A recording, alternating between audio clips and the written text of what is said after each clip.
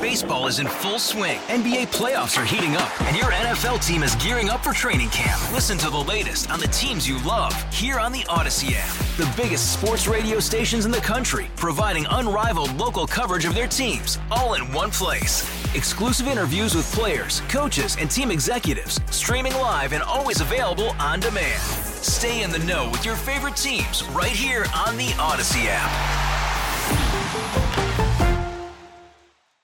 I think Dave's already been imbibing in some of those holiday cocktails we've been talking about. Tim, that is our topic today is your favorite holiday drink. It doesn't have to be alcoholic at all.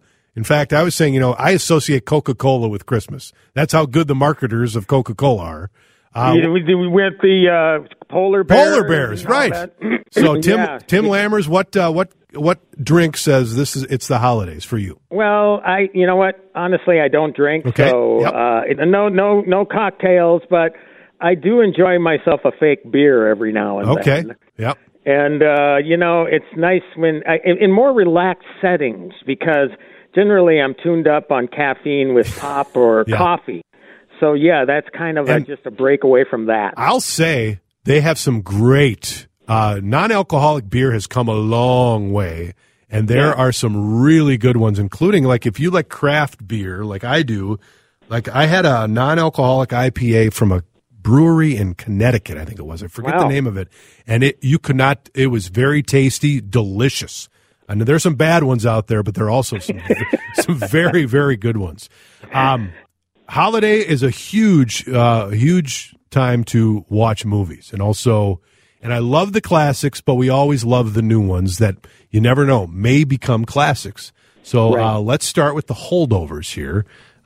Premium video on demand, the Holdovers. I've heard a lot about this with Paul Giamatti. It's also still playing in theaters. Let's listen to a little of this.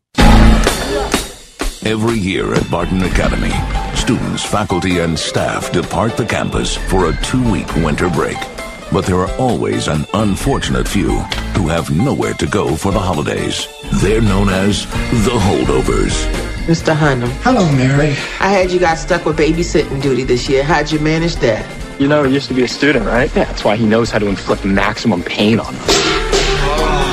And I thought all the Nazis were hiding in Argentina. Stifle it, Tully. Paul Giamatti, I love Paul Giamatti. This sounds it's a great concept. So what do we think of this movie? It's a great movie. I mean, I have to just tell you right, I'm not going to keep you in suspense. It's a movie that was released in theaters in early November, limited release, kind of a platform thing. It's more of an independent movie, but it definitely has commercial appeal. And stuff like that baffles me when they release films the way they do, because it really, to me, is a holiday movie, right? Because it takes place over a 2-week break over Christmas time, and it ends, in the new year. It's set in 1970. It's very nostalgic. And the fact that it's set in 1970 probably explains that voiceover on the trailer, which you never hear anymore. Right. In a world. Yeah. In a world. Yeah. Don LaFontaine, a Minnesota native, That's right. by the way. That's right. So, it just has that nostalgic feel. And so it's about this student who it's at this New England prep school, boarding school, and he's told by his mom, just as he was waiting to get picked up, hon, you're going to have to stay at the at the school this year, not the college, at the boarding school, because I just got married to my second husband, and we haven't gone on our honeymoon yet. So he is known as one of the Holdovers, one of the students that doesn't go home. The other 4 that are there actually do find a place to go. So he's stuck there with Paul Giamatti, who plays Paul Hunnam. He's this pretentious teacher, cranky demeanor, has a reputation, as you heard. He chaperones the Holdovers. And then there is also a cook, Divine Joy Randolph, plays Mary Lamb. She's the head cook at this school. She doesn't want to go home because she had lost her only child in the military that just months before. So she's having some heartache that she's dealing with. So effectively, these 3 people become unlikely friends. They form this unlikely bond and form essentially a family around Christmas time. So you got a lot of, Christmas music and, the weather. unlike Minnesota, there's snow there. Yeah. And, and it just really ends up being this wonderful comedy drama. Alexander Payne, you might know his work. He did Nebraska a few years back, Election, Sideways, the movie with Giamatti and Thomas Hayden Church from almost 20 years ago. The Descendants, George Clooney. This guy's done a lot of different things. So he knows how to tell a story and is very effective and a feel-great movie for the holidays, although it does have, it's an R-rated movie. Mm-hmm. So, but, it's still weird because it feels like you can watch this one with your family. Yeah. I mean, as long as they're older kids. I mean, we watch this with one of ours, my wife and I. Because of language? Is that why? Because of language? Yeah, exactly. That's the only thing. But Giamatti is such a great actor. Yes. And Divine Joy Randolph, if you've seen Only Murders in the Building, she plays this detective in that. She was in Dolomite Is My Name with Eddie Murphy, Lady Reed. She's a terrific actor. And then you also have this newcomer, Dominic Sessa, playing the student. First film. I swear to God, the kid has been around forever because he's so good. It's a great movie. It's an interesting question. I'm kind of springing this on you, but it's, we get holiday movies, Christmas movies every year. And it's weird, the ones that stick and become classics. It's like right. when you, do you ever have like a gut feeling when you watch one, like, oh man, this might be one that people will continue to watch for years to come? And that's exactly the feeling I had with this movie. I thought I could watch this every year just because of the theme, the whole thing about three complete strangers, bonding and finding a family. And the fact that, it's very sad, naturally. A lot of the situations are terrible that they're in, but they find hope and they find light. And there's so much laughter in the movie. I mean, Alexander Payne finds this balance, which is amazing. When you can take some subject matter that is really tragic and still find hope in it and lighten it up and find laughs in it. It's just really, really a terrific movie. The streaming pick, I've seen one episode from season 5 so far, Fargo, season 5 on FX. Let's hear a little of that. Baseball is in full swing. NBA playoffs are heating up, and your NFL team is gearing up for training camp. Listen to the latest on the teams you love here on the Odyssey app. The biggest sports radio stations in the country, providing unrivaled local coverage of their teams, all in one place. Exclusive interviews with players, coaches, and team executives, streaming live and always available on demand. Stay in the know with your favorite teams right here on the Odyssey app. I see a woman who outsmarted 2 kidnappers.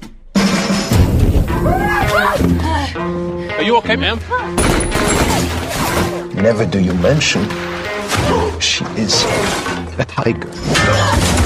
She's claiming it never happened. Never what now? She's a wolf in sheep's clothing, that one. Honestly, I'm embarrassed by all the fuss. I'm just one episode in, but I love the series Fargo, and just kind of the different casts that have come and gone. And what do we think of this one so far, Tim?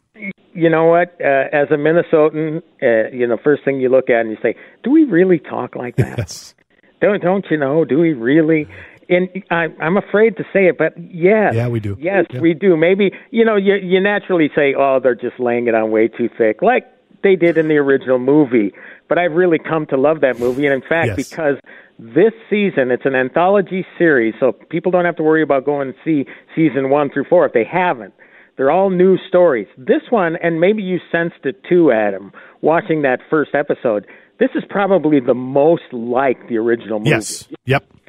There are a lot of plot similarities in it. It takes place in Minnesota, but you do have some North Dakota stuff because John Hamm plays this county sheriff in North Dakota who's a little bit shifty, and you find out more about him as it goes along. He's not a very good guy. And then you have this Minnesota mom who is kidnapped, like that original plot, but she doesn't want anybody to know about it, not the police, because in that original movie, you have to remember William Macy's character didn't want the police to know about it. So there are a lot of different similarities to that. So I love the series so far. There's only 3 episodes out. It's on FX on Hulu, so you can stream it on Hulu. And again, if you can get past the whole Minnesota accent thing and just come to accept the fact that we do talk like that, I don't mind it. And I was the one of like the people who it's like get offended by it. Like, but I did say after the first episode, it was like crazy over the top. But the guy who plays Juno Temple's husband is from here, and he's the one who like coached all those folks on the accent. And I thought his accent was so over the top. I'm like, there's no way that guy. And he's the native Minnesotan. So, but Juno Temple, if you love Ted Lasso, obviously she's in Ted Lasso. She's from England, and her accent's pretty good. Yeah, it is pretty good, and probably the one that's the most over the top. Mm-hmm. But it's such good storytelling and such good writing. Now, Noah Hawley is the guy that is the creator of this series. Now, the Coen brothers are executive producers, so I would imagine they're pretty hands-off. Yeah. They gotta, I would imagine, approve the stories, but it's amazing how he's really nailed the tone of that original movie with the series. Yeah, it's just your classic really dark comedy. And dark comedy, again, the comedy, when you can find that comedy in the darkness, that's an amazing thing to pull off. And again, Alexander Payne does that as well. It's not that kind of movie, but the Holdovers, he does that same sort of thing. It's so difficult to find that balance.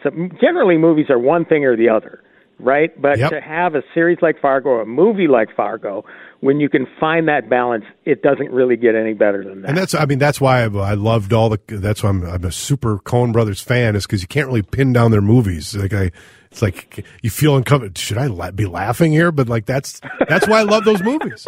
I know you wanted to talk about. I saw the preview for this Naiad with Jodie Foster and Annette Bening. Interesting story here. Yeah, it's a brilliant movie. Nothing but winners this week, Adam. Yeah. Seriously. I mean, this is also streaming on Netflix. Jodie Foster stars, Annette Bening stars. Annette Bening plays Diana Naiad, real person, swimmer who, after a career in a marathon swimming as a younger person, when she's 60, she says, I never was able to swim from Cuba to Florida. It's never been done. It's not humanly possible, the doctors say. So she says, I'm going to go for it at age 61. And, it doesn't happen right away, but it is really an amazing story. Spoiler, it's out there. I mean, she does it, but the movie is still really, really gripping and so inspiring. And get the Kleenex ready at the end, because you are going to be sobbing, because it is such of a wonderful, inspiring movie. Yeah, and I love when we have different, I love when like a movie comes along where it's like, I'm surprised they made a movie out of that, but often those are the best movies. Right. Right. Well, and again, I mean, sometimes people, they wag their fingers at Netflix, and the streaming battles and all that stuff, and Hollywood has kind of got a weird relationship with them. But movies like Naiad get made because of them, because they're more in the independent realm, but they definitely work. And in this case, I only have to bring it up because Jodie Foster has waded into the whole superheroes or superhero fatigue debate, because she said that I think that we need to take a break from these movies for a while, because oddly enough, you get stories like Diana Naiad's that hasn't been told before in a feature film sort of setting. I would imagine there have been documentaries where you realize, there are real life superheroes who accomplish these superhuman feats and inspire you for real. Yeah, exactly. So she waded into that debate. So whether that's coincidental or not, I don't know. Anybody who's done that previously, though, like Martin Scorsese, they take a lot of battering from the fans online. That's for sure. Yeah, those fans are out there. Thank you, Tim. Have a great week. We'll talk to you next week. All right, Adam. Have a great weekend. We'll see you. Tim Lammers, brought to us by Bradshaw and Bryant, personal injury attorneys seeking justice for the injured. You can find them at minnesotapersonalinjury.com, and you can hear more from Tim at directconversations.com. Hey, Rob Bradford here. I have set out on a mission with my good friends at FanDuel to prove what I have known for some time. Baseball isn't boring. Now I have a daily podcast to prove it with some of the most notable people in the baseball world, screaming baseball isn't boring from the mountaintops, or at least agreeing to come on our show. Players, managers, GMs, and yes, even the commissioner of baseball, Rob Manfred. It has been a constant wave of baseball's most powerful voices. So join the revolution. Subscribe and soak in Baseball Isn't Boring. Listen on your Odyssey app or wherever you get your podcasts. You'll be glad you did.